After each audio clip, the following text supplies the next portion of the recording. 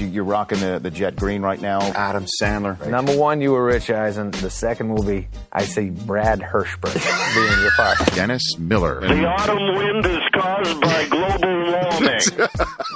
A legend in the booth, Jim Brockmeyer. I do love watching Tebow play. I gotta say, he combines all the fiery leadership of Ray Lewis with the throwing ability of Ray Lewis.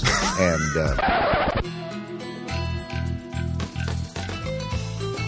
I don't download many podcasts, but when I do, I prefer the Rich Eisen podcast.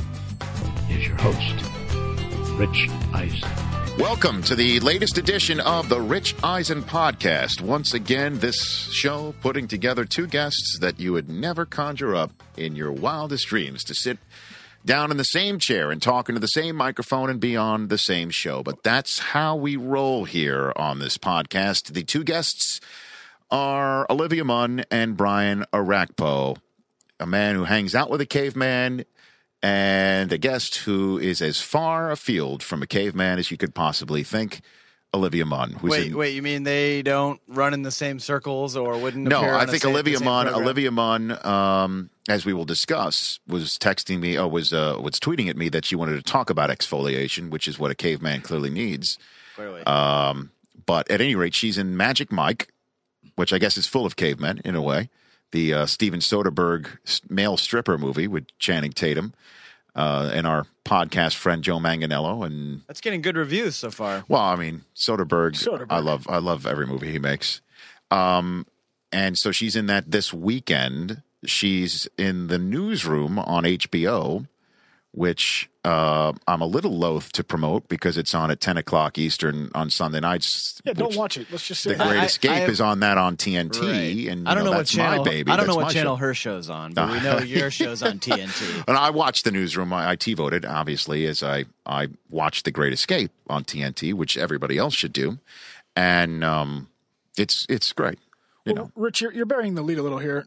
Brockman and I hosted last week, and it was great. Yes, and I'm back in the chair here after you and Brockman hosted last week, in which I called in from the road where I was shooting the Louisiana Bayou episode, the swamp episode of Great Escape that's soon to come. Excellent. And that's the neat thing, too, about this show is it gets better each week. I'm telling you, man. We got this week is the USS Hornet. We're escaping from an aircraft carrier. The next week is an insane asylum. The week after that is a missile silo, the Titan missile silo in Tucson, Arizona. Excellent. Week after that is the Boneyard, the Air Force Boneyard. Oh, from in Tucson, Arizona as well. From the movie. From Transformers. You saw it in Transformers. And Con Air. Right? Yeah. Yep. People have to escape, break out of a C-130 and then a C-5. It's insane.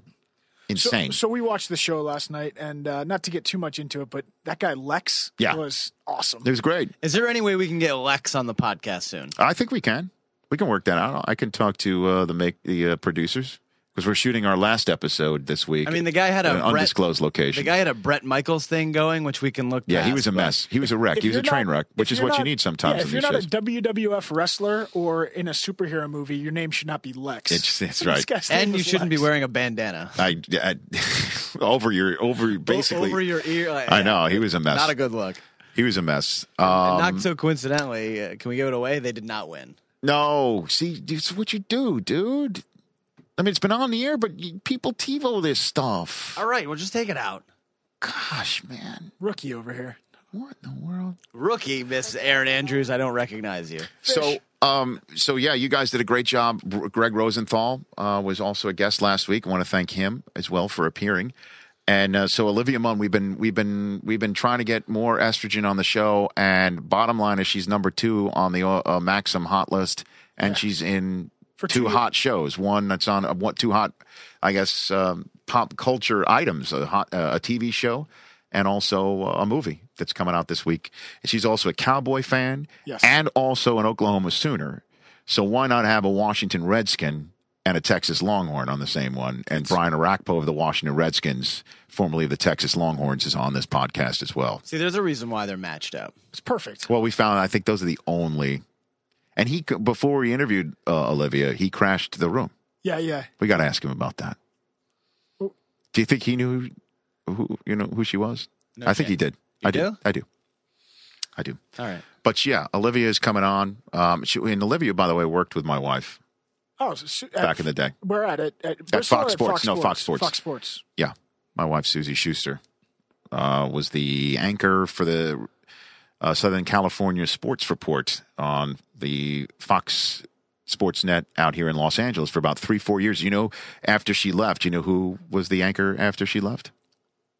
Jen Brown. Lindsay Soto. Now yes. Lindsay Rhodes. Nice. Here on NFL Network. So I'm telling you, in this business, that's why you always treat people with respect in this business. You never know. That's why I treat you with respect, Brockman. Oh, really? Yeah, you never know. Oh, okay. So is Olivia I'll have, just, I'll take that. Is she gonna have good Law's your stuff? whipping boy. Is she gonna have good stuff to say about Susie? She better. She better. You know, because I think my wife's going to listen to this podcast. Of course. Well, then. I mean, other ones, you know, she doesn't listen to all of them. Other ones, just listen to another podcast. This one might be. She might be zeroing in. I on this thought you one. were implying that she sometimes skips an episode or two. Well, she's, you know, we've got 2 kids at home. She's got a lot going on her plate. And she's cruising around town in that hot looking As you heard with Ron Shelton last week, we're doing a show based on her career at places like the Southern California Sports Report and her sideline reporting for ABC Sports and stuff like that. And Olivia wanted to be a sideline reporter in sports. We'll talk about that with her, and also talk with Orakpo. Fun times. We've been trying to get more estrogen on this show. We absolutely have. Do we know who number 1 is on the Maxim list? Did we find that out? this season? I'm gonna go out on a limb and say Kate Upton, 2011. Yeah, I don't know who number 1 is. Either that or doing the Dougie. Yeah, or whatever Pretty much. it was. Give me a The second. Cat Daddy. Doing the Cat Daddy. Cat Daddy. That wrapped it up on the spot. Hey, question. You have a pretty intimidating / deep voice. Are you intimidated by Orakpo though? He's almost Vader-like. He's got the James Earl Jones thing going on. His voice is gnarly. But I will not lower my voice to try and. No, I don't do that. Again, I am who I am, Chris. I am who I am. All right. You know. All right. And plus, you know, for all these folks out there who have been bitching and one-starring us about no football conversations, you know, Orakpo is that is what we got. I got an update I should not be so sensitive. I got an update on the Maxim Hot 100 for 2011. And its number 1 is Rosie Huntington Whiteley. I thought it's Whitley. No, Whitley. I'm not sure. So speaking of Transformers, Right. Okay. And Olivia's number 2. Olivia number 2, Katy Perry 3, Cameron Diaz 4. Not yet a friend of the podcast, Mila Kunis number 5. Yeah, we're still trying. We're still trying. Efforting is a Fight Club. Come on, Fight Club. Efforting. That's who the Fight Club has been about for those regular listeners of this podcast this week. All right, let's get to it. Olivia Munn on the Rich Eisen podcast. Life is good for this next guest here on the Rich Eisen podcast. She is only bringing words written by Aaron Sorkin to life on the Newsroom on HBO. She is only in a film directed by Academy Award winner Steven Soderbergh coming out this weekend, Magic Mike. She is Olivia Munn. So good to see you. Good to see you, too. Did you have to read off a card that life is good for me? You didn't? Yeah, actually, that note is there. I'm like the Ron Burgundy of sports broadcasting. You put any words in front of me, and I will say it. Even the F word. It gets me in trouble every now and then. But it's good to see you. It's good to see you, too. You are the first guest who has tweeted at me on the way. Really? Saying that we can talk about panda bears. Panda bear. It's girl talk with Rich Eisen. Yeah, girl talk with me. Isn't that what this is about? Yes, we can talk exfoliation on NFL Network for the very first time. You were very excited about it. I was having the makeup artist, lotion me up. Yes. And he was a little jealous. He wanted to, not that he wanted to lotion me up. He wanted to be lotioned. Yes. I am. Listen, when I'm not a skier. I'm an après skier. I'm all into the après ski. I definitely, I don't mind the spa treatments. Yeah, I don't mind the terry cloth robes. I'm fully solid in my own manhood to say this stuff. And just for this interview today, I put in my extensions just for today. This is what I've got. When somebody says, I'm completely, comfortable in my manhood, usually if you're comfortable, you don't have to say that. Okay. That's just... So, you're saying that... I'm just saying... Normally, it's 10 minutes of skiing... the rest of the day après. Well, I guess I'm the exception to that rule. Okay. That I'm comfortable in my own skin. That I could probably, 30 seconds worth of exfoliation talk. That's probably all I could probably give you. It's important to on that front. exfoliate. I mean, this is for all the female fans out there. By the way, there are many. There are many. And I know because I'm a fan. Okay. If you look at women, like older women, the reason why you see old women always have the wrinkly lip right here, right? Okay. And you don't think about all the men. What men do you know that have all the wrinkly lips, right? You don't see like cartoons, like old witches have the wrinkly lips. Yeah, right. Uh-huh. It's because men shave every day, so you're constantly exfoliating your skin. Women, we don't shave, so we're not always taking off the dead layers of skin. So it's important to exfoliate. Wow. So that's why men don't have the wrinkly lips, because they have been exfoliating their whole life. So my daily routine is a natural exfoliation. You're not, and additional to your 30 minutes of exfoliating daily. On top, so that's overkill. It's anti-aging. You're just going backwards. I'm not just the Ron Burgundy. I'm the Benjamin Button of sports television as well. Yeah, I get. The Ron Button. I'm the Ron Button or the Benjamin Burgundy, which is a little bit more alliterative. You have a history in sports television, I do. which I'd love to get into. Did you want to be a sideline reporter? I did. My initially? dream was to do college football sideline, and then also, the big dream, Monday Night Football. And I was in college when Melissa Stark was on. Mm-hmm. And she is so wonderful. I thought she's on NFL Network now. She joined us about a year ago. And I think that she was to me somebody that was a woman who was still feminine and wasn't trying to cover up being a woman and wasn't trying to flaunt it either, and was intelligent and articulate. And I was my big dream. I went to the University of Oklahoma. Yes, you're a Sooner. Yeah, I am a Sooner. Okay. Very proud of it. Okay. And now home. I share a home with the Thunder, which is also so exciting. Is that right? They the did really Oklahoma great. City Thunder. Yeah. I know. So it's very exciting for us. Close. Very close. I mean, for such a young team, it's so great for us. I know. And when they were against the Lakers a couple of years ago, I went to one of the playoff games here in Los Angeles, and I've never seen a playoff series where at the home game there was nobody else wearing the away team colors. Sometimes you get to see some teams travel well. When you're at an OU Texas game, half the crowd. There's a lot of people orange from Texas, exactly right. But in Los Angeles, nobody from Oklahoma City. There wasn't a single blue in there. And then when you're in Oklahoma City, there's not a single Los Angeles person. Like maybe Nicholson flew out there. Maybe, you know what I mean? It's so different when you're talking about that. Well, and but a lot of people don't like going to Oklahoma. Why is that? I don't know. When people say I tell them I'm from Oklahoma, and the first thing they say is, "Oh yeah, I drove through there once." No one stops. It's beautiful driving country. It is. I'm sure. I love it there. Okay. But I started, and I was at the University of Oklahoma, and my Asian mother did not think that theater was a real degree that you could get, real money after. Right. So I said, I want to go into journalism because I love storytelling. And I thought, well, if I can't, act out fake ones, I'd love to tell real ones. Mm-hmm. And then when I was at the University of Oklahoma, I was like, well, if I want to do really well, every girl in the journalism school, the dream is to go onto local news. And I said, I don't want to compete with all of this. I'd rather go to a smaller pool. Right. And make my, the bar was higher because it's something that wasn't normal to do sports broadcasting as a female at the time. Right. Or it's people like Melissa Stark and Susie really kind of laying the groundwork for people in college with me. And sure.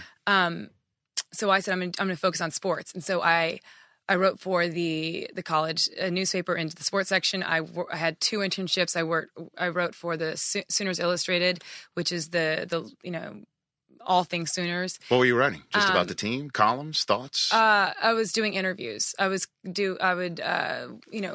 watch the games, and I would give the breakdowns of the games. It was very much like it was never a commentary. Does this tape exist somewhere?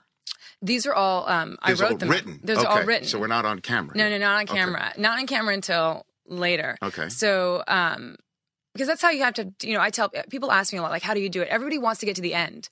Everybody just wants to get to the end result. Sure. And but I tell everybody, you have to do the little things. Like if you want to be on TV, well, you have to show people that you can write. You have to show people that you're smart. There's no question about that. People ask all the time. I say you have to learn how to write. Yeah. You must.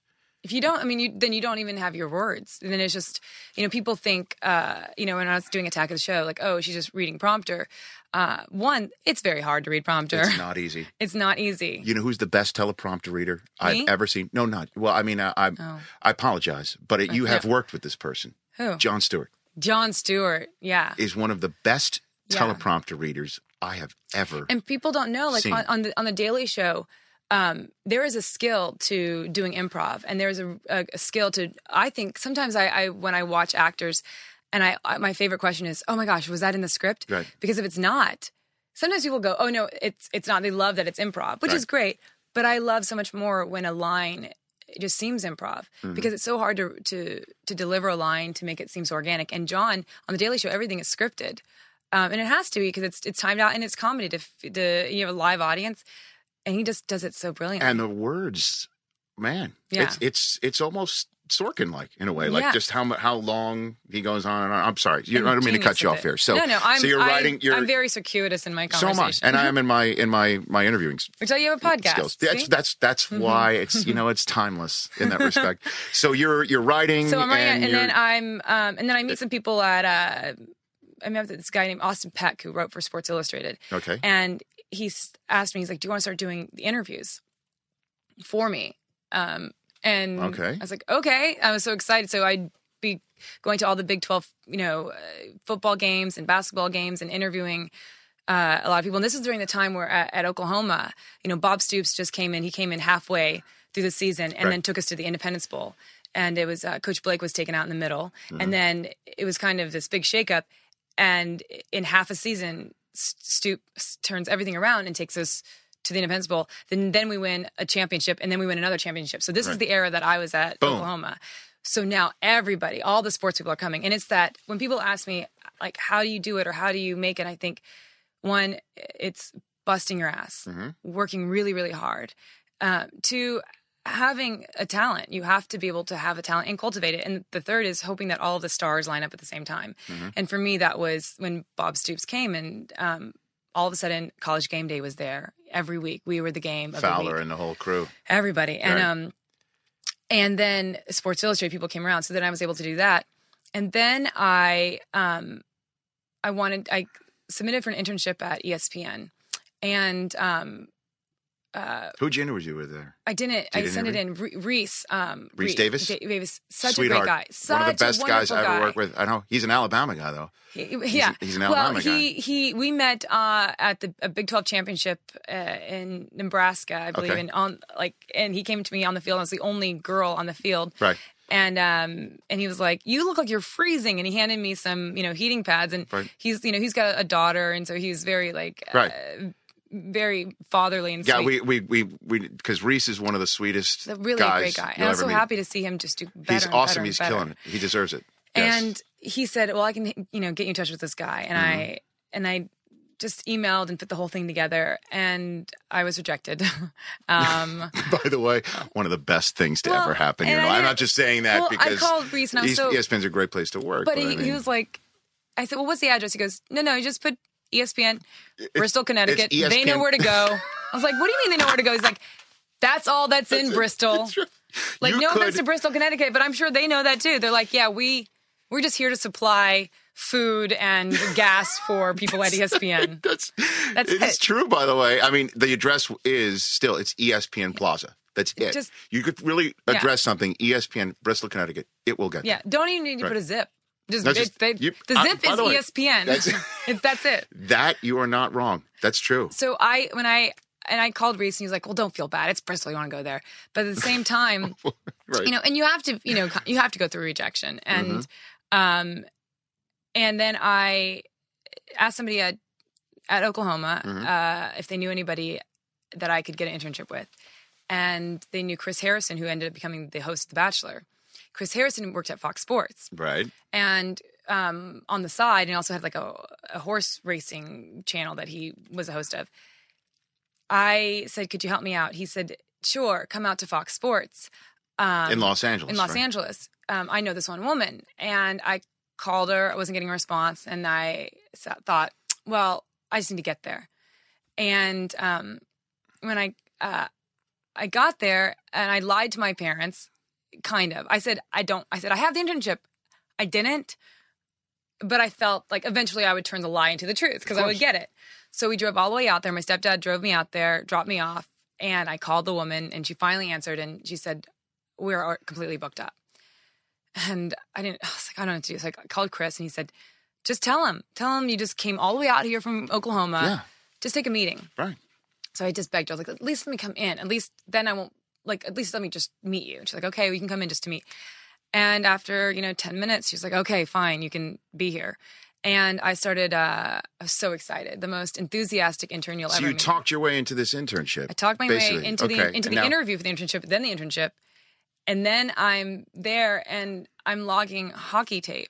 And I'm like, this is so boring. Welcome to sports internship. This is the worst. This is it. And then they told me. You're logging tapes. Yeah, and this was like Lisa Guerrero was, it's not that far away. And then I saw Susie and well, again, it's not Susie Kolber you're referring to. You're referring to my wife, yes, Susie Schuster, who was working at this.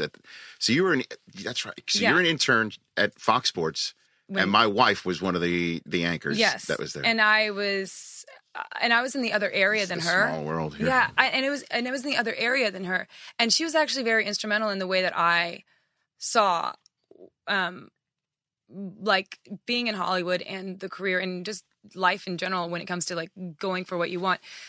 Because, no slight to her, but Lisa Guerrero was so sweet and so nice. But she sat in her cubicle and, and she, would go off to do her interviews and then she'd get ready to do the Best Damn Sports Show when they were launching that and she'd do her piece. And to me, that seemed glamorous. I thought that's what I want to do. That's because that's the end game. Mm-hmm.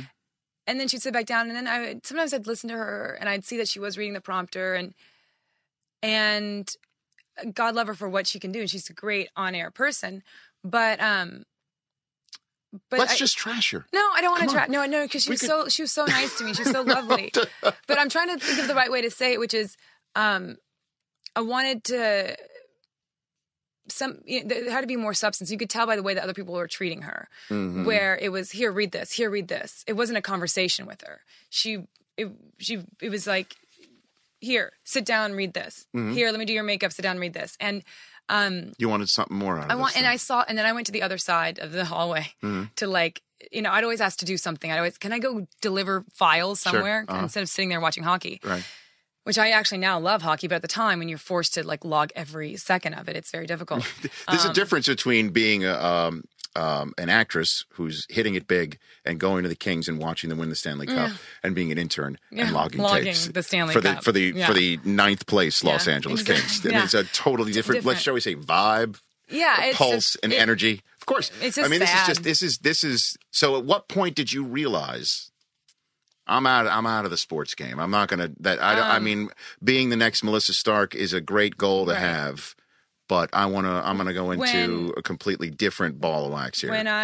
First let me just say, with Susie, I went over there and she was busting her ass, and I knew that she was dating at the time, and so I'm human, so my opinion is, she might be like calling it in too, like just phoning everything in because you're her boyfriend, and she's the pretty on-air person who, got the famous boyfriend at the studio, and now she's not going to, and she was busting her ass. I literally, the first time I ever met her, I was bringing her like a coffee or a water or something. And she was so nice. She took time to say thank you. Her hands were filled with tapes. Mm-hmm. I was like, oh, she's like, that's for me. I was like, that's what you have to do. You always, no matter who you're with, no matter who you're dating, no matter what talent you have, no matter how pretty you are, you still have to work so hard. But I realized after I graduated college, I came out to Fox Sports and I got to do college women's basketball. It's not exciting. It's not. And it's, God love them, but I'm telling you the truth. So I was like, it is halftime, 13-15. Woo! Nail biter. We'll be right back. Back to you. I know. It was studio. And also, but here's the thing is, at Fox, there's two kinds of women. It was the women that were more like Lisa Guerrero. They wore the chokers. They have the pushed up, boobs. Or there was the really stuffy, I'm serious. And the people that I were working with, they were like, here, wear this jacket. If you look at me, I'm barely 5'4". I'm Asian, so I have a round, kind of cherubic face. So I'm wearing this jacket, and I look like like the kid from Big. I'm like, hey, take me seriously. So this tape exists. That tape exists. There's 2 of me doing college women's basketball. Where does that tape exist? At Fox Sports. It does exist somewhere in the archives. Yeah, somewhere. So if we phoned up to them. Oh, man. I don't. Yeah, you can try. No, I mean we have clips of Magic Mike. We have clips of the newsroom. Yeah. I mean we could roll. You could roll it. It would be interesting. See. Somebody should definitely. They should have it somewhere. And could you watch yourself back? I mean, did you? Probably now that like I've been able to talk like I actually never really talked about this, but I've been able to talk with my friends enough to feel like okay, I've made like as you look at it, I look uncomfortable and. Kind of sad. You should see my first tape. Yeah? It's not pretty. It is so not pretty. First of all, I have hair. Secondly, it was just, I was in Redding, California. I did the local news thing. Yeah, I went up to Redding, California, which was like, northern exposure, the New York Jew in the forest and the mountains with these people who talk a different language, basically. And it was completely different. And I was so nervous, sweating, absolutely losing my mind. I didn't do the boom goes the dynamite like that kid on YouTube. But I mean, it was really, it's just not. Well, you want to do. You got to really cut your teeth. Well, and the other thing that what I had a hard time with is that sports is fun. Like sports is fun. And it's also a business, but you have to be able to do both. And the people that I was talking with at the time, and they're in my ears, you have to ask, you want to ask the right question. It's not fluff. Right. People are watching. These are huge multi-billion-dollar businesses. So you have to be able to come correct, but also have fun with it. And I think that's what I wasn't having fun at. You were not having fun at with the, women's college basketball with Fox Sports. Well, you have to start. And my blazer. My blazer lets you guys know that I'm the one controlling the interview. Your blazer.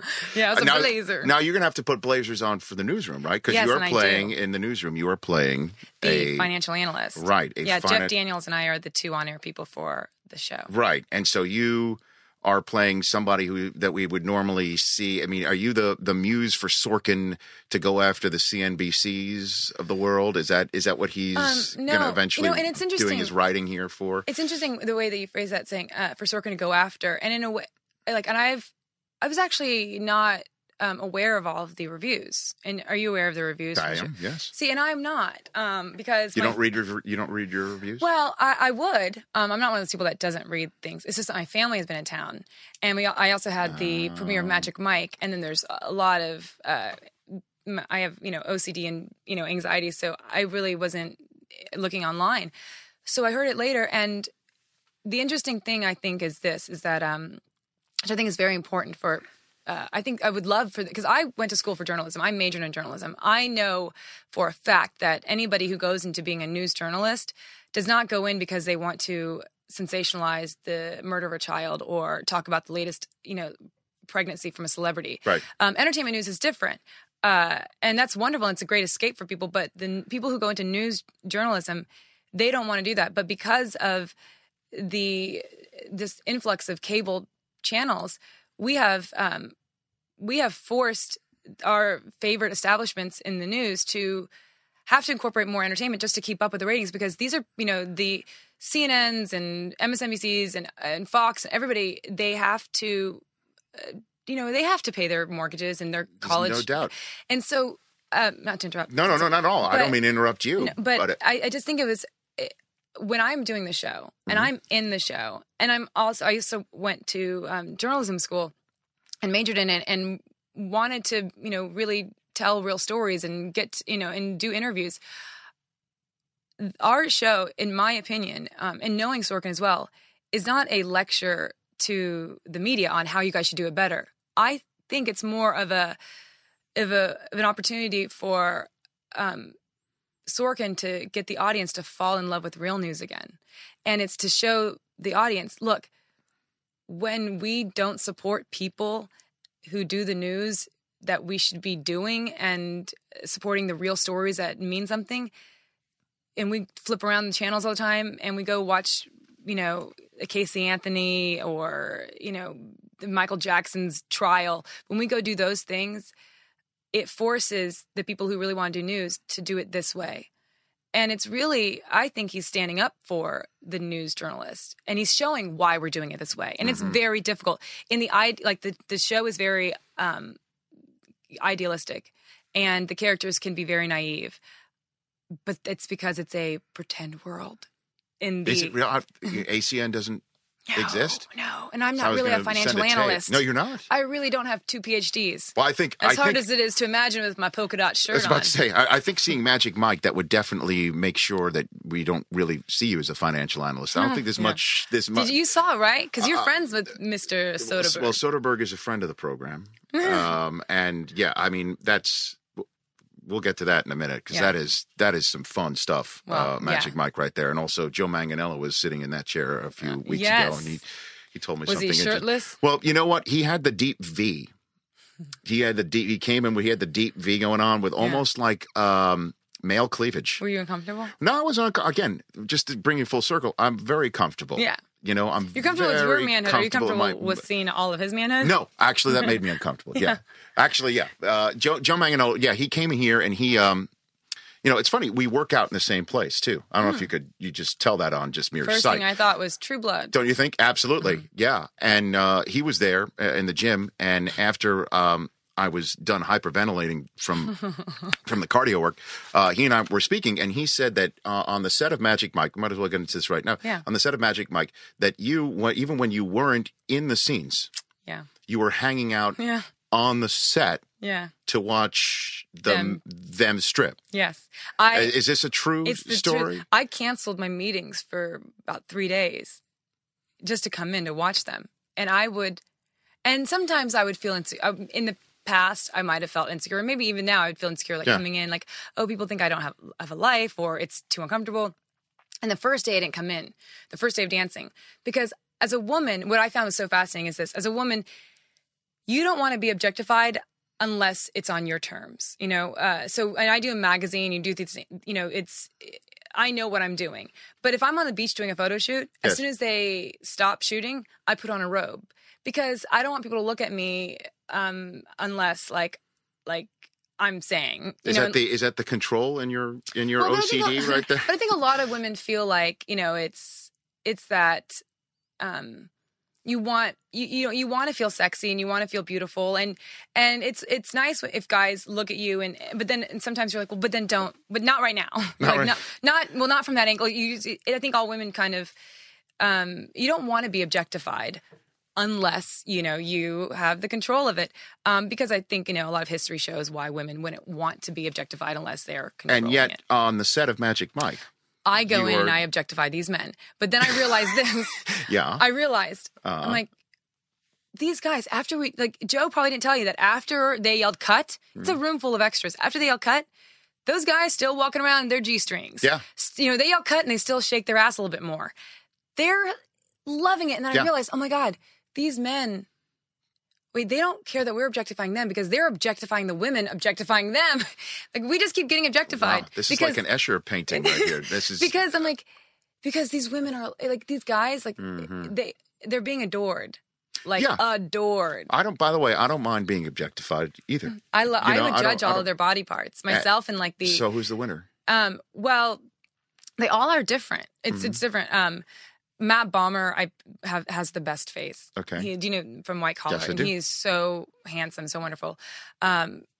Joe has the best abs. It's like he's a Ken doll. I mean, it's amazing.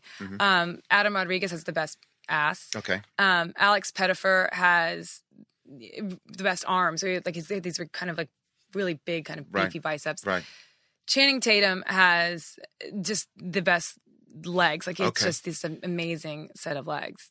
I judged them all. I put them together into one great, one great big massive Ken doll. And I felt zero guilt in judging them. Good for you. Yeah. Good for you, Olivia Munn. Good for you. You go, girl. And all these people who are listening and tuning into this podcast are like, why are we talking about the male body parts and talking about Olivia covering herself up? It should be completely the opposite thing. I don't know if I'm doing my movie, job right? here. Yes, I did. Yeah. I did. Did you see how it opens?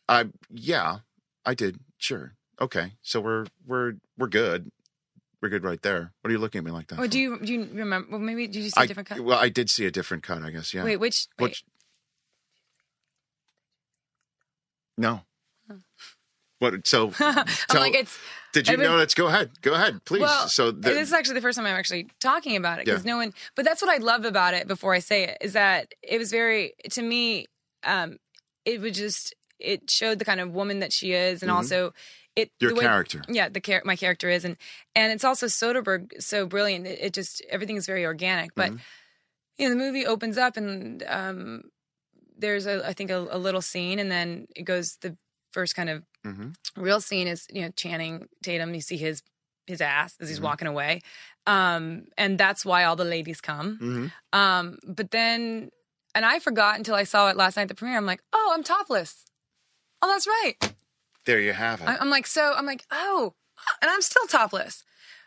Oh, okay. And I look over and it, and my friends are like, oh yeah, but it just felt, or the character. I mean, we just. Got out of the shower, just finished having sex or something. Right. And she's getting dressed. And that's Soderbergh for you right there. And I was like, oh, that's right. I did that. All right. Well, that's done. Don't have to worry about check that one off the list. But also I thought, oh, well, this is something I could like the poor guy fans who, if anybody wanted to see me topless, I'm like, you got to go through a lot of flopping penis. Well, you know what? I'll tell you what, Olivia, there's some guys, they'll go the extra mile. They'll go the extra mile. The men who are comfortable in their own skin will watch a lot of flopping penises and then see it 3 times. Yes, if you want to see that. But it's a fun movie, I mean, a lot of people are comparing it in many ways to like Boogie Nights, which is a great comparison. It is. The men were laughing so much in the, and that's the thing is Soderbergh. You could see his wink in it. Like it's a lot of the dancing, but all the guys around me they're laughing harder than the women because they get. What he's doing. Right. So before I let you go, because your folks are. Yeah. I don't know. Before I let you go, I just got a 5-minute mark right there. The Cowboys. Are they your team? The Dallas Cowboys? Your team? It's the closest to Oklahoma. So right. That's kind of like that's kind of how it is. Like especially Oklahoma. A lot of I went to school when Roy Williams was in college with me, and we were really good friends. I was friends with Roy Williams when we were in drama class together, and he was injured, and it was the year before he went on and became one of the best college football players of that time and kind of ever. And I remember I asked him for his Notre Dame tickets. I go, do you have any extra Notre Dame tickets? And he's like, yeah. I said, oh, great, cool, thanks. Oh, by the way, what's your number? I'll look for you on the field. And he said, oh, well, you have to look on the sideline. I'm like, why? He's like, because I don't play. Because he was injured at the time and gaining too much weight. And I thought, oh, well, one day I'm sure they'll let you play. You'll make it, Roy. And so the that's very. Also, you grow up. I was born in Oklahoma, raised in Japan, military family. Right. Also, being military, you have to. They're big NFL supporters. Right. Sunday, every Sunday, it's football, and so the Cowboys for sure. Cowboys, and also, I do think that they have a really good. This is more of a. This is not like I'm not going to talk about like how deep the defensive line is. Please don't. But that's fine. But I honestly think most men, and maybe you can attest to this, men once they kind of settle down, they get married and they have their kid. Yeah. Their careers become so great because they don't really have to no other real distractions of trying to find that kind of feeling of family. And now I feel like Romo's gonna be able to really do something. So now that wonderful. So you're thinking the fact that Romo is now a married man with a baby, with child, yes, is going to make him a better quarterback. Because now it's like this extra energy of finding the one or finding the wife, and this is my opinion on all men. That I think that all men want a girlfriend. I really do. Oh, yeah. They want that. In the beginning they pretend that they don't, but then once you're in it, it's like, oh, if I produced milk, I'd have to breastfeed my boyfriends. It's like they need to just. Are you serious? Yeah, some men are just too clingy, but because I think that they're just wanting. Like finally, when you get it, they want. You're not the type that wants the bad guy, do you? No, no. So, I like the really sweet guy, but I don't want. But you don't want to breastfeed the guys. No, I don't want a guy that's so pathetic and needs you so much. You want somebody that needs you, but also is detached and cool and. It doesn't have to be detached. I like the attachment.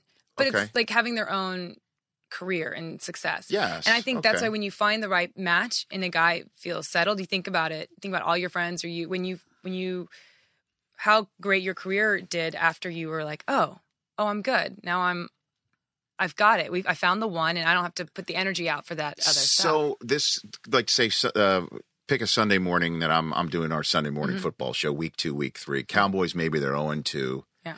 And Michael Irvin will start telling me what's wrong with the Cowboys, and Marshall Falk will talk about what's wrong with the Cowboys. I can just interject.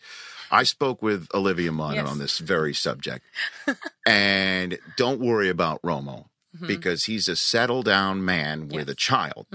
And he's going to start focusing a little bit better because his home life is taken care of. And he's going to be so much better as a Dallas Cowboys quarterback. And just leave it at that. I'll be cool. Will that I'm work have for some me? job offers lined up for you.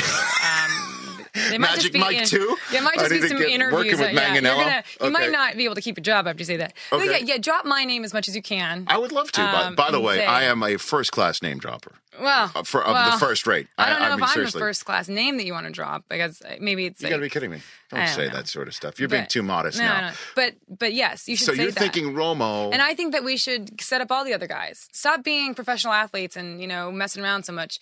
Lock in, find a wife, be faithful, and a baby. That sounds like great advice. Okay. Do you think they're going to listen?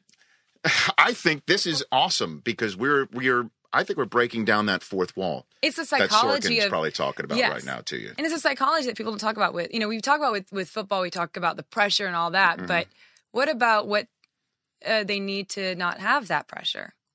It's a baby and a wife. Yeah, you go home, right? Who cares if you're 0-16? You got somebody who loves you no matter what. I like it. Unless you lose, and then she probably won't love you, because I wouldn't love you. I would never date a loser. I'll tell you what, 0-6.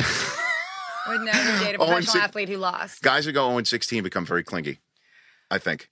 They need to become very needy and clingy. It's exhausting. I dated a hockey player, and it's hockey is hard. I feel for those guys. Yeah. It's an intense, like it's all the time, and it doesn't stop, and there's so much pressure. And you learn that logging tapes.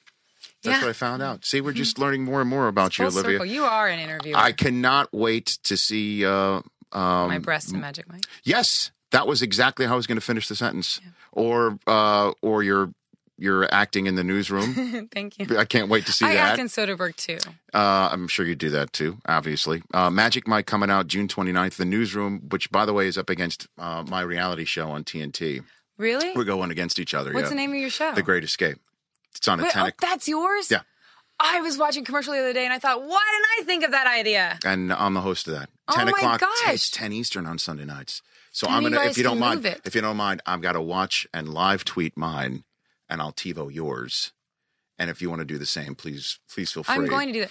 I thought that was such a brilliant idea for a show. Yeah, it's fun. It's pretty wild. Like that? You'd be good as a contestant. Oh my gosh. If you ever do a celebrity version of it. That would be so. But do you guys also, one thing I didn't see in the commercial, do you create obstacles? Like you guys are there kind of like, they're going this way, and you kind of like Hunger Games where, we see them going this way. Now let's drop this ball. Yes. It is like the Hunger Games, except without the death of children. Oh. You know what I mean?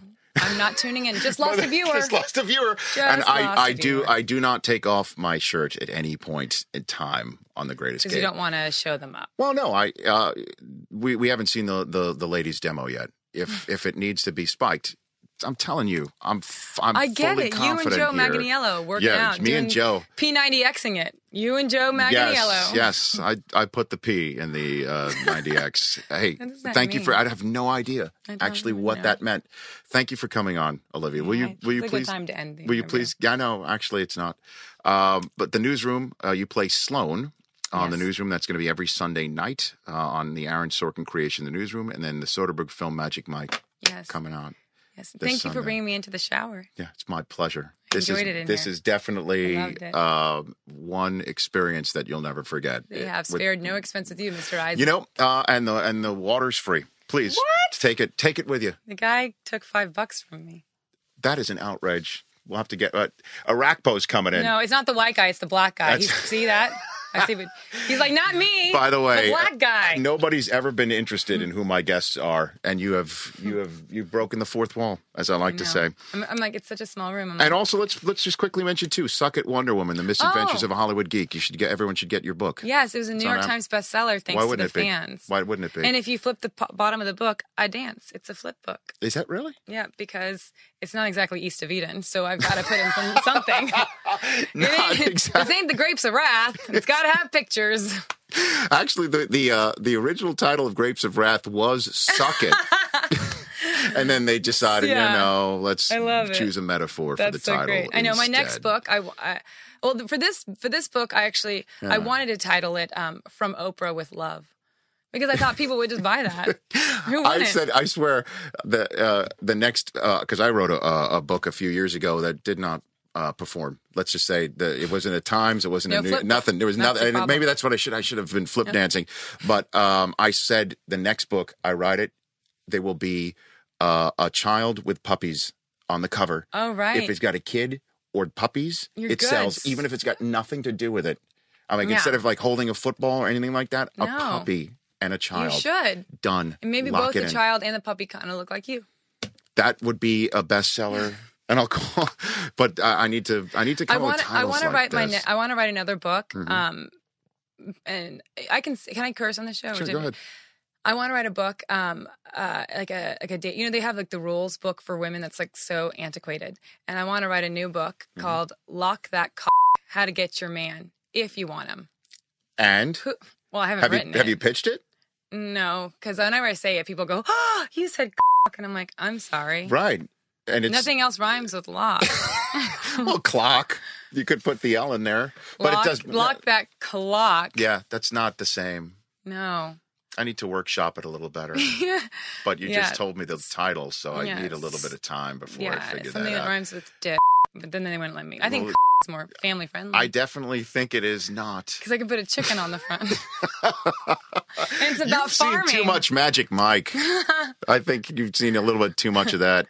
Thanks for coming on. Yes, thank you. This was a lot of fun. Get to come to the house for barbecue. Will you now invite me? Yes. You're invited anytime. I'm presenting at the ESPYs, and you haven't been invited, you said. What? They forgot him once you left ESPN. So you are presenting at the ESPYs this year? Yes, I'm presenting. What do you know? Which award you're presenting at? No, probably something really important. Well, by the way, every ESPY is important. Don't think like if you're handing out, but they should stick you with best women's basketball player now since you've trashed that sport. And I'm just like, here you go. Yeah. By the way, avoid Pat Summitt at the ESPYs if you see any of the women's college basketball. Wow. But no, so you don't know which award you're presenting in. Okay, but yeah, my ESPY award invitation has been lost since 2003. It's been like I'm sure they put it in the mail, right? But they have not. What'd you do over there? Why don't they like you? I just left. Was there for 7 years, and once you're out, you're out. It's not like the Marines. You're not one for life. Aww. You know what I mean? But it's okay. But I have a +1. You do? How fun would that be if you came as my +1? By the way, tongues would wag. It would be awesome. Is that an invitation? Or? Yeah, I don't have a +1. Come with. How do you not have a +1? I mean, I don't have a +1 with, in general. Yeah. No, it's for the ESPYs. Why wouldn't you? Because no one loves me. That's an outrage. That's not true. It's true.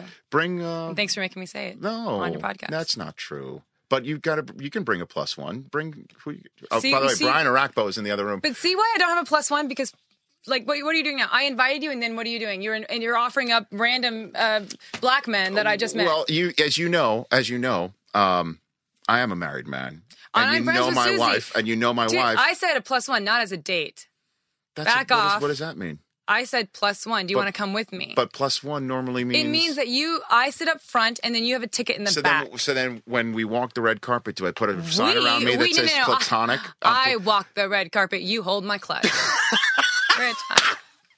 I'd be happy to hold your clutch. You're old money. By the way, is that a metaphor? Or what? You hold my clutch. Is that, yeah, I mean, is that... It's a thing that holds your lipstick and your the phone. bag. Okay. You like my lady things.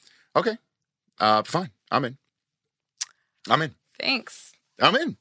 No, thank you. Thank you for the opportunity. Thank you for letting me ask you. But one of my favorite red carpet moments. This interview was supposed to be done. I know. One of my favorite red carpet moments for me is I was at the Jeffrey Ross invited me to the roast of Hugh Hefner years and years and years and years ago, and there was a Playboy playmate named Kylie Bax. Does that name ring a bell to you at all? She was years ago. I'm an old man, but at any rate, so she was wearing a full body stocking, and I was up on the stage for pictures to be taken, and I was there, and like 2 cameras are popping off. She strolls on. It's like 1,000 light bulbs, and I'm standing there in the same shot until somebody screamed at me, "Would you please get out of the way?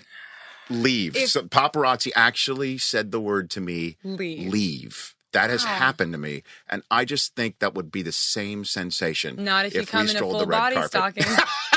Not if you come in a full body stocking. That's next level. Yeah. That's next And you level. can hold my clutch. Just place my clutch in like a fig leaf.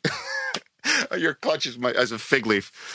Fantastic. I don't want this to end, but did Orakpo leave? Did he bolt? He's out. Oh, no, everyone's just No, left. he's still there. Well, thank you so much. I've been wanting to come on for so long. No. You're the best. I know. This is awesome. Please come back. Yes, have me come anytime. on to NFL, on the program just to talk about the psychological part from the outside. I mean, I can tell you all about these guys, never having met them or understanding their You mean their work. just as a general sense of who they just are because as men, or because you could tell you know men? Just because in that I'm like respect, most of the football watching audience, which is we all think that like, why don't you just do this? It's all so easy. It is so easy. It's so easy to tell them what to do. Right.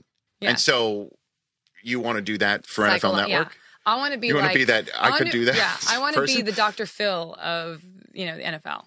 Terrell Owens went on Dr. Phil's show recently, and it was what do they? What did he do? What's Did he the term? cry? No, hold on a minute. What's the term? That train wreck. Yeah. It Well, was not. that's It was not good for T.O. to go on Dr. Phil. But why does he have to? That's a good question. Why can't athletes just be athletes?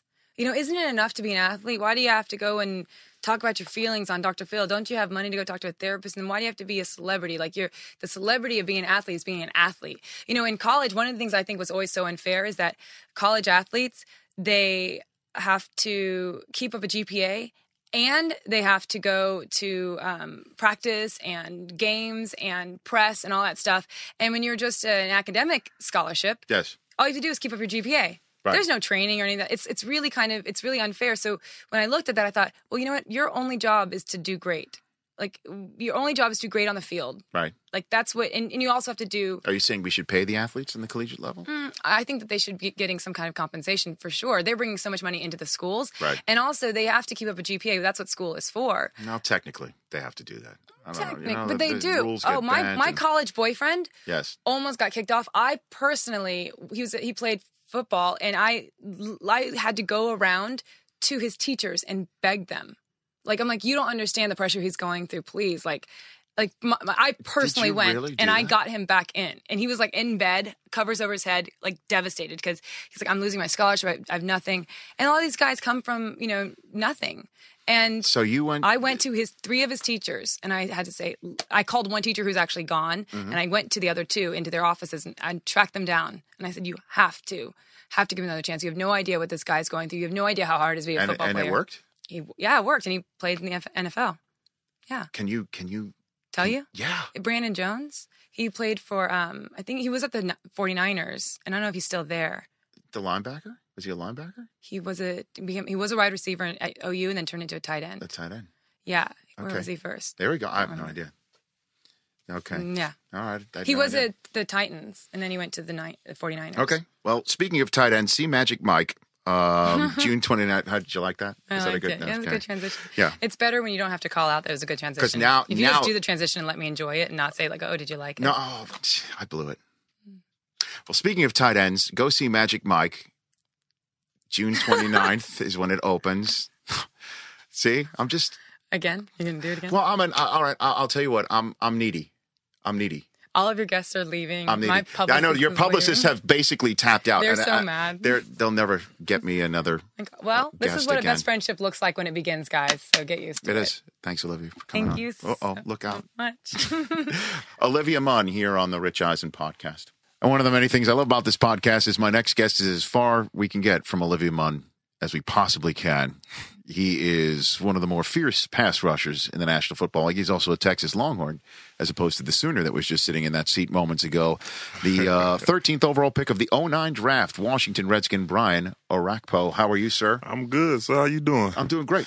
I'm good. Hey, before we get started, they Yeah. told me Chris Schwartz, man, said happy 50th birthday. Happy you had 50th birthday.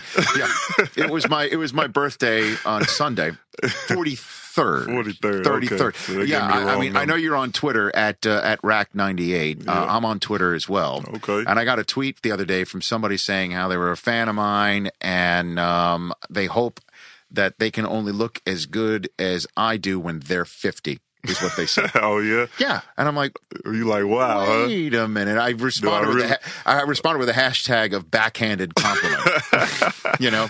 But yeah, Chris Wirtz, who's the producer of NFL Total Access that you're here to do today, he's a joker. He's a joker. Yeah, he got you on that one, man. Yeah.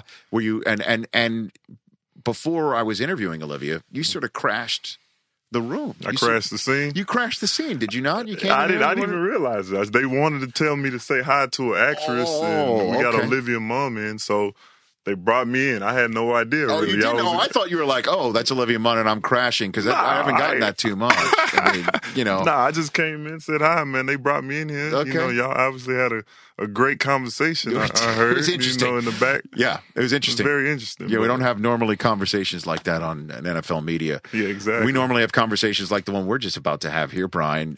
Where do I guess we start here? The Washington Redskins have finished last in the NFC East every single year since you've come out of college, and it's not by anything that you're doing or not doing. I mean, you have been as advertised for sure with the Washington Redskins. What has been missing the last couple of seasons in your estimation? Oh, man, that's a great question. I only ask those. But like you said, obviously, you know, since I got here, we've been last in division, man, and it sucks, man, to be honest with you. I hate it. You know, we all do. But this year, man, I really feel like, and to be honest with you, I really feel like it's a great time to be a Washington Redskin fan because we got a few new pieces, and everybody knows the guy we drafted, you know, RG3 and what he brings to the table. Just having that quarterback under center to lead that offense, and our defense is intact. I feel like we're very good, and we're just going to be even better this year. Going to get to that elite level, I feel like, and you know, we're going to get over that hump. What does RG3 bring that McNabb didn't or couldn't? Rex Grossman didn't, couldn't. Beck didn't, couldn't. I don't.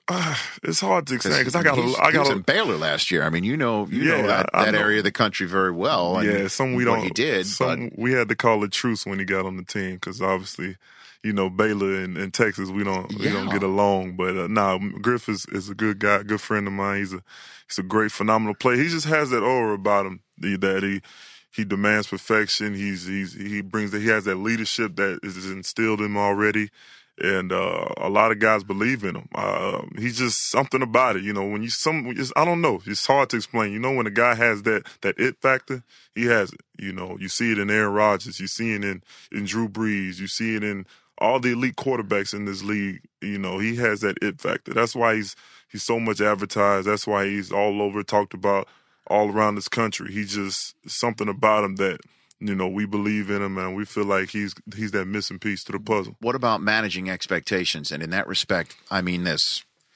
Everyone's going to compare him to Cam Newton. Mm-hmm. Let's be honest. I mean, he's coming from a Heisman Trophy season, just like Cam did. Mm-hmm. He didn't win a national championship like Cam, but he had a phenomenal season at Baylor last 2 years, to be honest. Exactly. And what Cam did last year with no off-season workouts of which to speak. None. Zero. What he did last year with his legs and with his arm, too, was nothing short of spectacular. Mm-hmm. And in your neck of the woods, where the Redskins are story A, B, and C, when I guess Bryce Harper isn't playing baseball.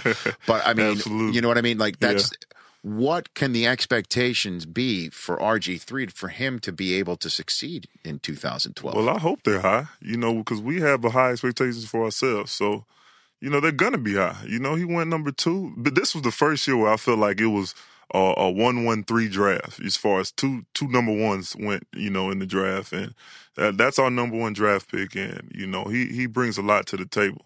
And expectations, like you said, are going to be high. We expect them to be high, but you know, in my personal opinion, I just want him to just have that pressure-free zone when he's out there playing. How can he have that, though? It's hard, you know, especially where we live at, man. Over there in the DMV area, Redskin, they diehard fans. It's going to be hard. It's going to be challenging. And you're in the money division. You know, I mean, no disrespect to the NFC South, which in many ways you have an argument that that's the best division in the NFL. Not. I mean, but in the money division, okay, the NFC East, he's going to be compared to Vic twice, even though obviously quarterbacks are never on the field at the same time, but we in the media always do this sort of business. Romo, including Thanksgiving Day, and then Eli and the Giants, the defending world champions, twice. And so how can he? And we beat him twice. Ain't that something? Nice. That's right. Ain't that something? I think you were the last team. We was the last team before they went on that crazy run Right. of theirs to beat them, to actually to give them a good game, man. You know, that gives us motivation. You know, those guys are going there to win the championship, and for us to really, you know, do a number on them and really, you know, have a great game with them twice and beat them, you know, that gives us motivation being such a young team. And, you know, but our division is tough, man. It's very, very tough. And everybody knows that. All the other numbers you see in other divisions, you can throw it out the window because the NFC East is physical. You know, guys are, you know, flying around, hitting each other. We're beating each other up, basically. That's why you see these 10-6s or these 9-17s because we're out there beating each other up, you know. And not too many people fare well in the NFC East. And, you know, I'm proud to be in this division. I feel like RG3 is going to fit in perfectly with our team, with our scheme in this division.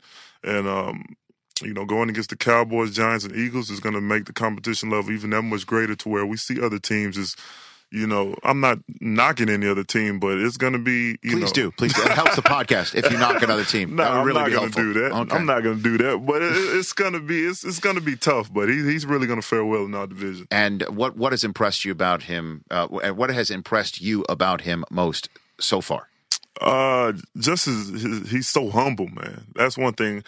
You know, I see it in him. You know, you see a lot of guys come in. Obviously, like myself, I came in. I was a guy that I wanted to earn the respect in the locker room. I wanted to make sure the vets knew I was all about business. Even though I went first round and the money and whatever was already there, I wanted to still treat it as if I was an undrafted guy, still trying to make my way on the team. And that's how he carries himself. You know, he comes in early every day.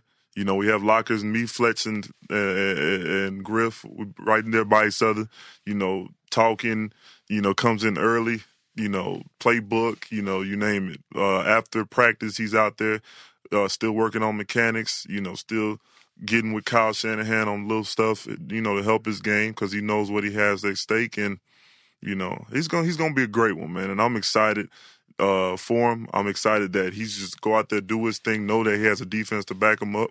And the sky's the limit, man. And before we do move to the defensive side of the ball, I got to ask you about the Shanahans. And I know I'm putting you in a tough spot, but that's what I do sometimes here on this podcast. It's all good. And you're part of the paparazzi here this week, being on Total Access and the like. The whole issue with the father-son thing. Yeah. A lot of folks are wondering how in the world, if the offense isn't executed properly, how can the dad go to the son and threaten him? I mean, you know, how can management run with a situation where the offensive coordinator cannot be fired? In many ways, is held accountable in the same way as a player. The Jets, perfect example. Brian Schottenheimer. If Brian Schottenheimer was Rex Ryan's son, it would have been a totally different dynamic there in New York City. And then they finally, after a few years, parted ways. Yeah. If it's not working in Washington, D.C., how could that be handled in a manner that every other team in the National Football League can handle it? That's a phenomenal question, and that's a question I cannot answer, to be honest with you. I mean, that's a hard question. I mean, you got to ask Bruce Allen on that one, our general manager. But, you know, from what I see, you know, because obviously they're offensive-minded coaches. They know, they kind of, our defense is, it's not that they leave us alone, but they kind of know what to expect from the guys that have been there, the guys, you know, because we come, you know, we're a good defense. So he really just lets us do our thing. But as far as what I see in the offense, you know, they worked hand in hand with each other very well. So sometimes I see them not really getting on each other, but just kind of like picking each other's brains, I guess, you know. Just trying to fix the little things here and there together. But, you know, as far as answer your question, getting on Kyle if something goes wrong or whatever, there been some few spouts. It's been not spouts, but it's been a few back and forth a little bit. But it's always in like that in a locker room or on a football team. But, you know, it's a father-son relationship I really feel like is going to benefit them in the long run. Though. Okay, well, that's and I know, again, I prefaced it by saying I know I was putting you in a tough spot. Yeah, but you know I got to answer politically, too. I know, but you did give me an answer, and I appreciate that. But that, to me, is what an issue that everybody who sees the Redskins from the outside doesn't know, maybe the inner machinations, and everybody's still wondering what happened with McNabb, what happened with that, and because McNabb's always saying, I worked. McNabb will tell you to your face, that he worked his tail off. Yeah. And then you hear something completely different coming out of Washington, D.C., and everyone's wondering if it's the Shanahans trying to protect their own, and et cetera, et cetera. It just seems like so much drama. Maybe that's there because of the fact that the wins have not. Yeah, I mean, it comes with a lot of frustration, too. Our year with this past year was 5-11. The year with Donovan, we were what? I don't remember, 6-10. It hasn't been good, It hasn't been good at all. And, the whole Donovan situation, I loved what Donovan brought to the table. Obviously, Donovan McNabb, to have him on the team, guy that I grew up watching, one of my favorite quarterbacks when I grew up watching him. It was a great time when he was there, but it just didn't work out. The relationship between the two did not work out. Just like the situation with Albert Haynesworth, the relationship between the two did not work out. It's just, the chemistry, I guess, wasn't there. And, we had to part ways if we wanted to move forward with our organization. And I wish my hat off to Donovan. He was a great leader for us and a great ambassador of the game. And he done a lot for us and won some games for us. And, I wish him the best. Yeah, that Haynesworth stuff, that was... oh, man. I'm sure you were... Oh, man. I know. From that... Yeah, that was...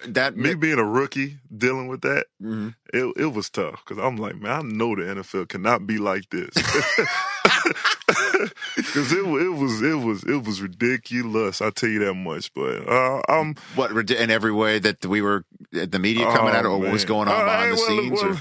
It was just the media, dealing with, like I said, the two heads just butting all the time. Oh yeah, man. It was not a sight to see. Especially me being so young, man. I just wanted guys to coexist and let's get this thing going because we had so much great. I mean, we had so many sacks together. My first year, man, Andre Carter was there making sacks. I mean, everybody, and then, I don't know, we just could not coexist with the organization with him and Haynesworth. I don't know, Haynesworth didn't like 3-4, 4-3, and whatever. I remember that. Yeah, it was. Oh, the conditioning drill, too. The conditioning drill. That was delicious. I mean, when I say delicious, I mean, that was fantastic for us, the media to cover. I must be honest with you. I would never sugarcoat anything. That was like, for us in the sports media, we would call, that's like catnip. Yeah, when you feed the cat, they want to keep having it. They put the catnip in the ball, and the cat keeps swatting it. Oh man, for us it was just like, is he running today? He's not running today. Didn't you run it or something? I have run condition. No, I've run 40s. I run 40s, and I run it very fast for a person in my condition and in my suit and tie and lace up Xenia Crocs at the time. But yes, I mean, wow. And then he was in the fourth quarter. I mean, he was playing like final snaps and preseason games and stuff like that. Guys were eating that up. It was on, Brian. Yeah, oh my gosh. Well, I'll let you off the hook right there. So defensively, London Fletcher's back. What does that mean to your defense to have him right there in the middle? It means a lot, man. He's just such a professional, man. He brings a lot to the table as far as the way he plays. Never misses a game, never misses a snap. I mean, the guy's just, if you really want to build yourself around a player, that's the guy you want to build your team around because he's just an ambassador of the game, just a great veteran, a great model for the game, for what he does on and off the field. And the guy's intensity is such an age. I think he's about 36, 37 right now, and he's still playing like he's 22. Very high level. Very high level. I mean, me personally, I still think he has like 5 years in me. To be honest with you, because at that position, because he's not slowing down. He's not. I mean, you can say that the age is creeping up or whatever, and it is, but he is not slowing down whatsoever. And he's just a great teammate to have. What about the rest of this defense? How do you see it coming together? I feel like we're going to be great. I mean, my expectations are very high for this defense. How myself, high? How high? What are you talking about? Man, I don't really have numbers, but I mean, we were ranked 13 last year, yep. And up from 31. Up from 31, and that's in 1 year jump. And considering the situation that we were in, I really feel like I was good. And at a point, 5 games left in the season, we were top 10. I don't know if we were like number 8, 6, something like that. And we kind of teetered off. We ran out of gas a little bit and fell at 13. But, got myself is back. We got Ryan Kerrigan is back, another young stud. He's got the motor. You got the motor. You got Cofield. You got Bowen, the guy that came in, Stephen Bowen, the defensive tackle, came in and led our tackles with sacks. We got Fletcher's back. We got secondary. We got Brandon Merriweather's with us now. We got D'Angelo's back. We got a lot of good pieces on our defense that, that's really going to help. Tanard Jackson we signed, Madu Williams. I mean, we got a lot of great pieces that we're just going to get better. Put me in your shoes. What's it like to go hunt in the NFL? You're lining up. It's 3rd and 6. What's this like? What's going through the temples, Brian? Oh man, it's like, I don't know if you paid attention. You watched the Hunger Games. You know anything about it? Yeah, we just talked about that with Olivia. A little bit. It's kind of like that. You just got that desire to go kill. Any kind of 3rd and long situation, you got that hunger to go kill. Like it's the last play of the game or whatever. We have it. Either if I'm standing up in a 2-point or if I'm in my 4-point stance, Which one do you prefer? It really doesn't matter, but everybody knows me. And my teammates know I love my 4-point stance. That's my trademark. But I can rush at it too. I've been doing that for a while now, and I'm really good at it. So, but my 4-point is my trademark. When it's 3rd and 12, best believe I'm going to be in my 4-point. So, it's a great feeling, especially when you get that sack, man. I speak for any defensive end, line, outside backer. It's a feeling that you can't. It's just like scoring a touchdown. You get a sack and then you do your dance and then you get off the field. What's your dance? Do you have a dance? I'm not a dance, but your sack celebration. What is it? Everybody knows it's like a roar that I have, and I kind of like.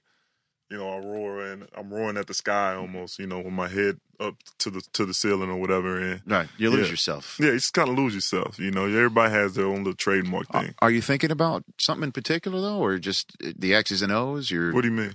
Just some people think about, maybe that guy across from you is trying to take food off your table. You create like these mind tricks in your head to get yourself fired up, or you just. What's that like? Is that exist or no? Yeah, it does in certain situations. Just trying to be the best that you can be. I want to be the best at this position. I know I have a lot of respect, and to be honest, the best at my position right now in the game to me is DeMarcus Ware. So I try to be the best that I can be. Why is D Ware the best? Because he's the one that's the most productive from the time he entered the league. And what he does, what he brings to the table, you can talk about everybody else, but I feel like he's the one that kind of sets the standard for guys like myself. That's what I'm going into my 4th year, and he's been doing it for what? He's going on 8, something like that. I don't know. I try to not pattern my game, but I look what he does. Obviously, we all do. We all look at the numbers. Every Sunday, I know nobody likes to admit it, but we all look at what guys are doing around the league, and that's one guy that's been consistent year in and year out. So, I try to be. I want to be the best at my position when it's all said and done. Sizzle's going to be pissed when he hears this. Oh, I got a lot of love for Terrell. He was obviously Defensive Player of the Year this past year. Yeah, but he's probably. Yeah, I mean he'd be all right. You hunters like pounding your chest. Yeah, and you all think that Yeah, we all got a lot of pride. I feel like I'm the best. He feels like he's the best. Matthews feels like he's probably the best. Julius Peppers feels like he's the best. No doubt. That's just how the nature of the game. What about dropping back in coverage? Yeah, something. Do you sometimes think like, why am I have to do that? Now I know you got to switch things up, throw the curveball to change sports metaphors at the offense. Yeah, but I mean, I would think, put me in a spot. I mean, come on. I mean, everybody would love. I would love to. I mean, I'm not gonna lie. Coach Haslett knows we would love to have me just rushing every play. But sometimes you have to switch it up. We're in a 3-4 defense. And, you have to, give the illusion of you rushing at times, and then you drop back in coverage and hopefully get an interception or hopefully, get a pass break or a big tackle. So, right. I'm all for it. I'm a team player. But, if it was a perfect world, I would love to rush every down. Is there a quarterback you particularly enjoy hitting more than any other? Oh, man. It was relieving to get to Vic finally, to be honest. Relieving, huh? Relieving, man. Vic knows. When I seen him, I forgot when I seen him recently, but Vic knows, man, I can't stand chasing this man around, for four quarters, and then when he's in our division, you got to see him twice. The guy is just a great player, man, as far as, like, his speed, his ability to make us miss, you know, and the ability to throw it down. He's a dual threat guy. Throw it down the field that with such a big arm, man. Just chasing the guy around, man. He wears you out, man. We hate it, you know. So we try to make sure we corral him. Is RG3 like that? He's like that, man. Is he has really? that ability. He has that ability. He has that same ability. I've seen it. See it in practice. We had these mini camps. We had these OTAs, and I seen it at Baylor. You know, he's the first. And it's so funny about it. When we drafted Griff, I think it was my senior year. I want to say he was young. He was young, I believe. Very redshirt free. I don't know what he was, but he came in the second half. We were pretty much about the starters in Texas was pretty much about to leave the game. When you were a senior? Yeah, when I was a senior. And he came in for a series or so. The game was already out of hand, and he did an option or a zone read play. And the guy took off for 75 yards down our field in Austin, Texas. And I'm like, damn, this guy, he is fast as hell, you know, and I knew he had that much talent. I mean, he was missing tackles and making guys miss, and, you know, and he carried that, and he got built that year in and year out, and he has that same ability that Vic, probably not as elusive and as, you know, Vic has this sort of, he has another gear that Vic has. Lateral, too, by the way. Yeah, but as far as lateral, I feel like if they ran, I don't know. They're very similar. I can't really compare it, but they're very similar in the way they run.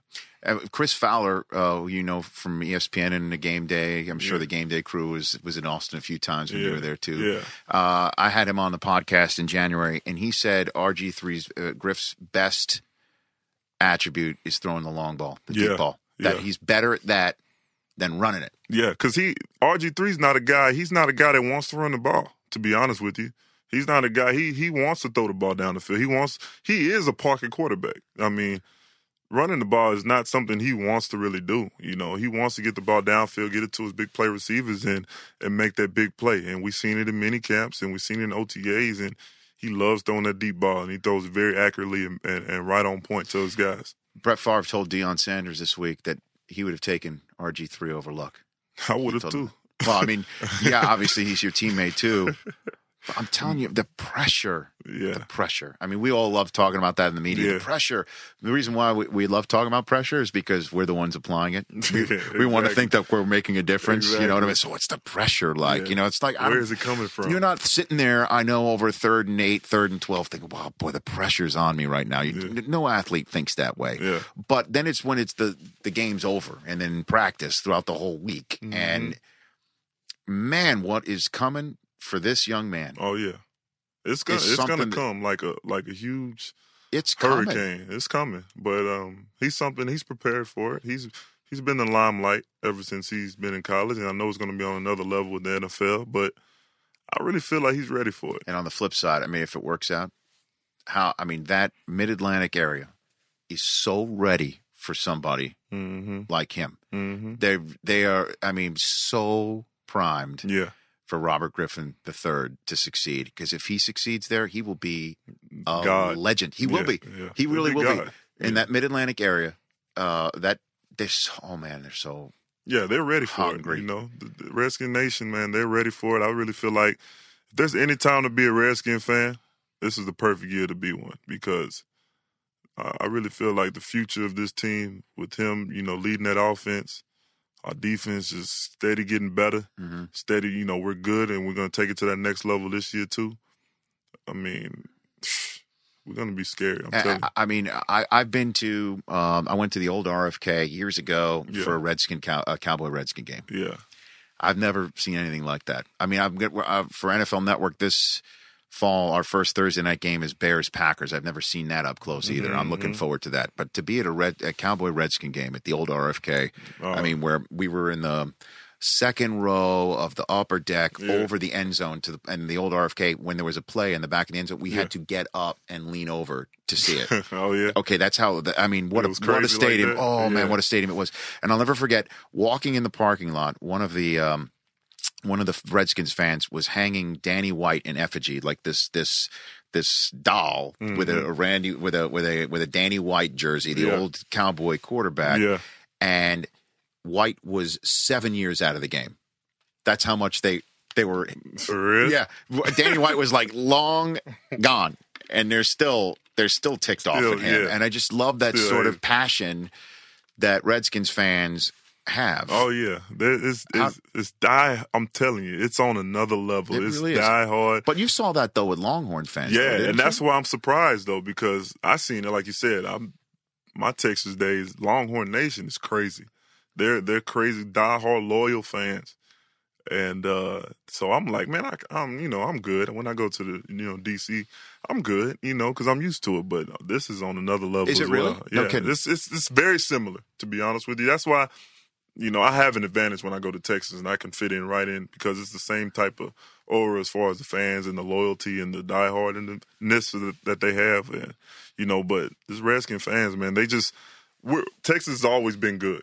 With the Redskins, we just been so down. We've been down on, the past, I don't know how many years as far as our productivity on the field. And so they're kind of like starving for us to be successful. Not only make the playoffs, but just be in the Super Bowl, win the Super. We want to do all those things. All those expectations are there, and that's why we're trying. We're trying. There's a handful of NFL stadiums that have similar college-like experiences when you go there, like the Chiefs. Yeah. If I've played in Arrowhead yet, it's similar to like that. It is college like atmosphere. that, no doubt. I know Seattle's like that. Seattle feels like that a little bit too. It does. The Redskins. You got the band, they're all singing the same song after a touchdown. Yeah.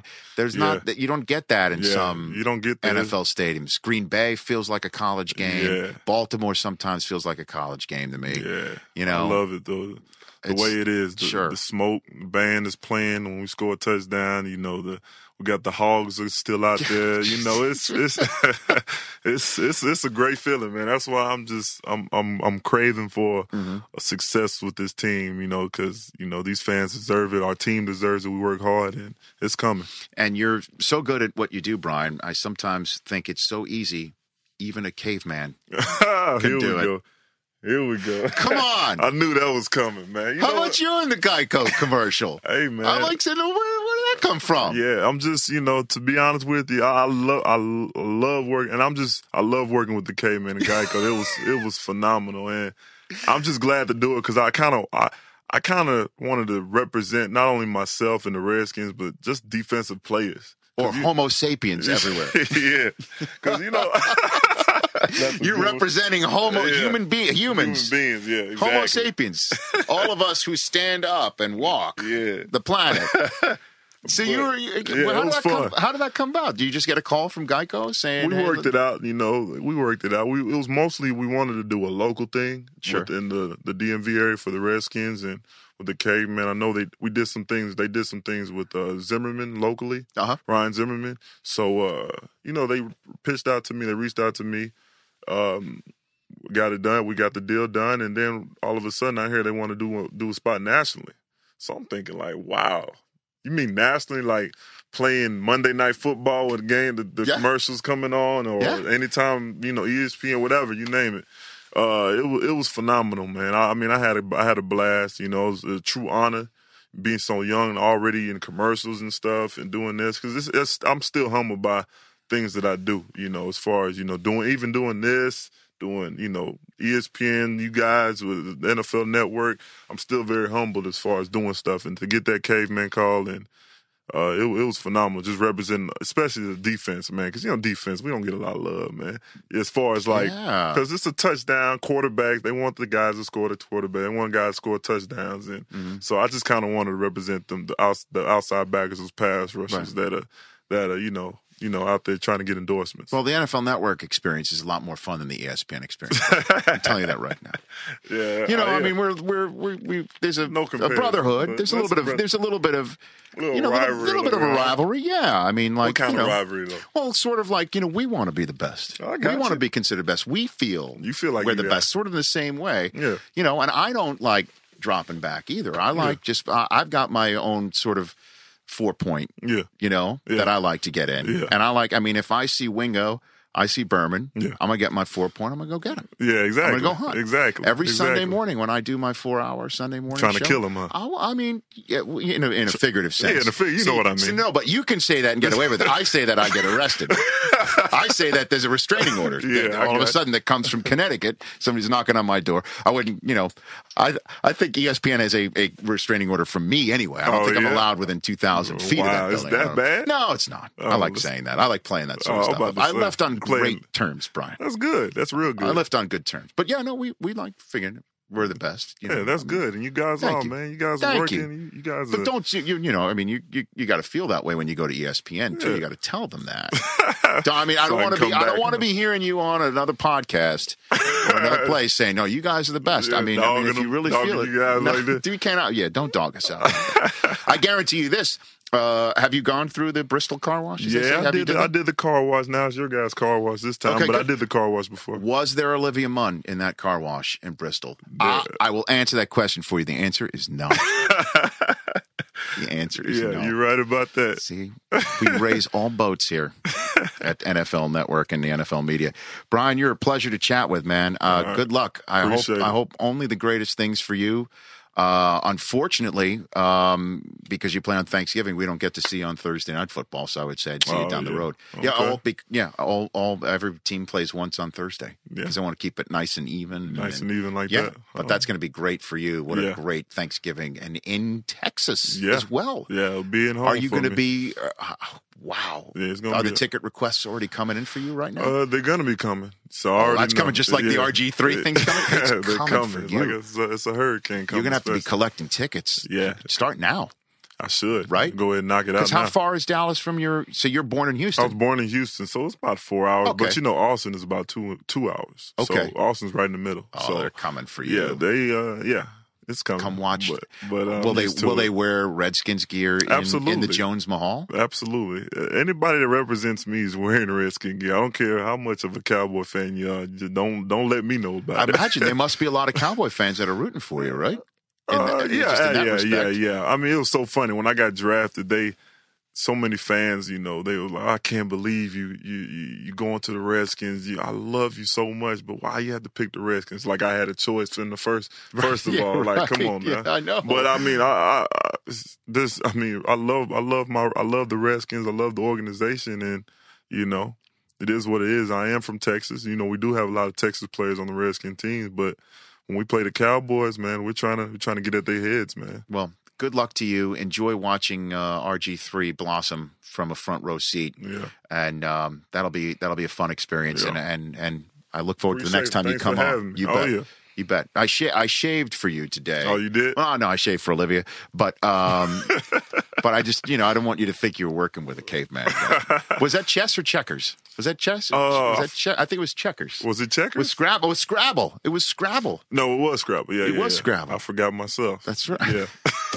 Neanderthal. That's good to see you, Brian. All right, man. That's Brian Orakpo on the Rich Eisen podcast. Love me some Orakpo. That was a lot of fun. I love meeting young, quality people / football players. I'd never met Brian Orakpo. I'd spoken to him on Redskins Cam, on a couple of NFL Total Accesses. I'd never met him face to face. I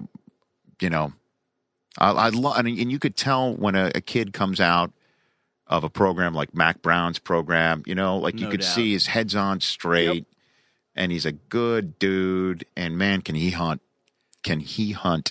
He was enjoying. He sat in the control room with us for most of Olivia Munn's interview, which doesn't typically happen. We try and time up our guests so they don't overlap. Well, I mean, I think what I did was I went long with Olivia. You went a little long. Well, you know what? We were having fun. That interview tried to end 6 times. We call that a Jewish goodbye normally, but I don't think that you can have that with Olivia Munn. Yeah, no. And she sort of, she had fun. She was. Her book ideas were a little out there. Well, they're bleep worthy. Yeah, they're bleep worthy. Yeah, I'm busy this week. Man, that was fun.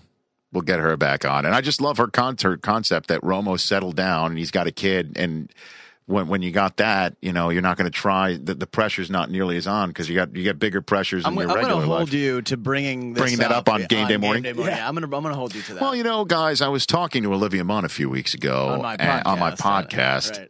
Mooch will go. Can't you just Mooch is going to text me after Olivia appears on television, and his question will be, "Who was that?" That pink what is that little pink number wasn't too bad. She's pretty in pink. What's Jim Morris Sr. going to say? We'll find out. He'll say, "Why didn't you invite me? Where was I? Why didn't you invite me?" Well, because he's never talked about Olivia. He will see Magic Mike. I was going to say, chances he sees Magic Mike. He's going to see Magic Mike. Sarah had a great question. Yes, how Sarah. many? Oh, no, go let her ask it. How many diddly poos would he give Olivia? Oh, that's a 0 diddly poo right there. It's a 0 diddly poo? Yeah. Nice. I mean, she's number 2 on the Maxim list. This is true. And as you saw, she's a very nice young lady.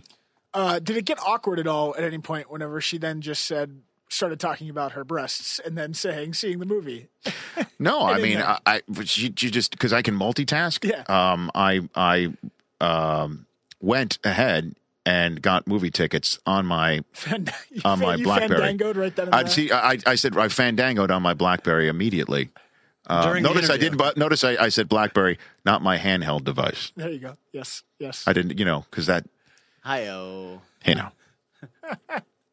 I went on when she was talking about being topless in Magic Mike, I immediately went for my handheld device. See, that doesn't sound good. No. I went for my BlackBerry. Speaking of tight ends, and got tickets. No, but my wife has seen the film already before through the Soderbergh connection. Nice. Yeah, it looks hilarious. By the way, your wife has some serious connections. Yeah. Yeah, I married up. Well done. Thank you. I'm taking notes. Am I a name dropper? Be honest. Yes. Yeah. We said last week you prior to last night, you were number 1 on my name dropper list. You met the manager of the Stars. Then I met the ultimate name dropper of name droppers. John Carabino, manager of the Stars. But really, I don't think I am. You guys, again, seriously. In all seriousness here. Well, it's because of the nature of your work. Hold on a minute. The nature of the podcast, and we have as you guys have seen, the evolution of this show. Oh, I'm sure my friends think I'm a name dropper too. We have started sharing our personal experiences, correct? Correct. I mean, we're beginning to make this an open book situation. Yes. Like our intros and outros are meandering conversations. Free flow. Let's say not meandering, but stream of consciousness about our lives. Of course. We don't talk about it beforehand. We just talk about it here. So there are some things that go on in my life that, I talk about. They involve a name every now and again. And so in that respect, for me to say what's going on, things that have gone on in my life that I don't mention here. I've pulled up stakes. I could, if you really want me to name drop, you know what I mean? That's what I'm saying.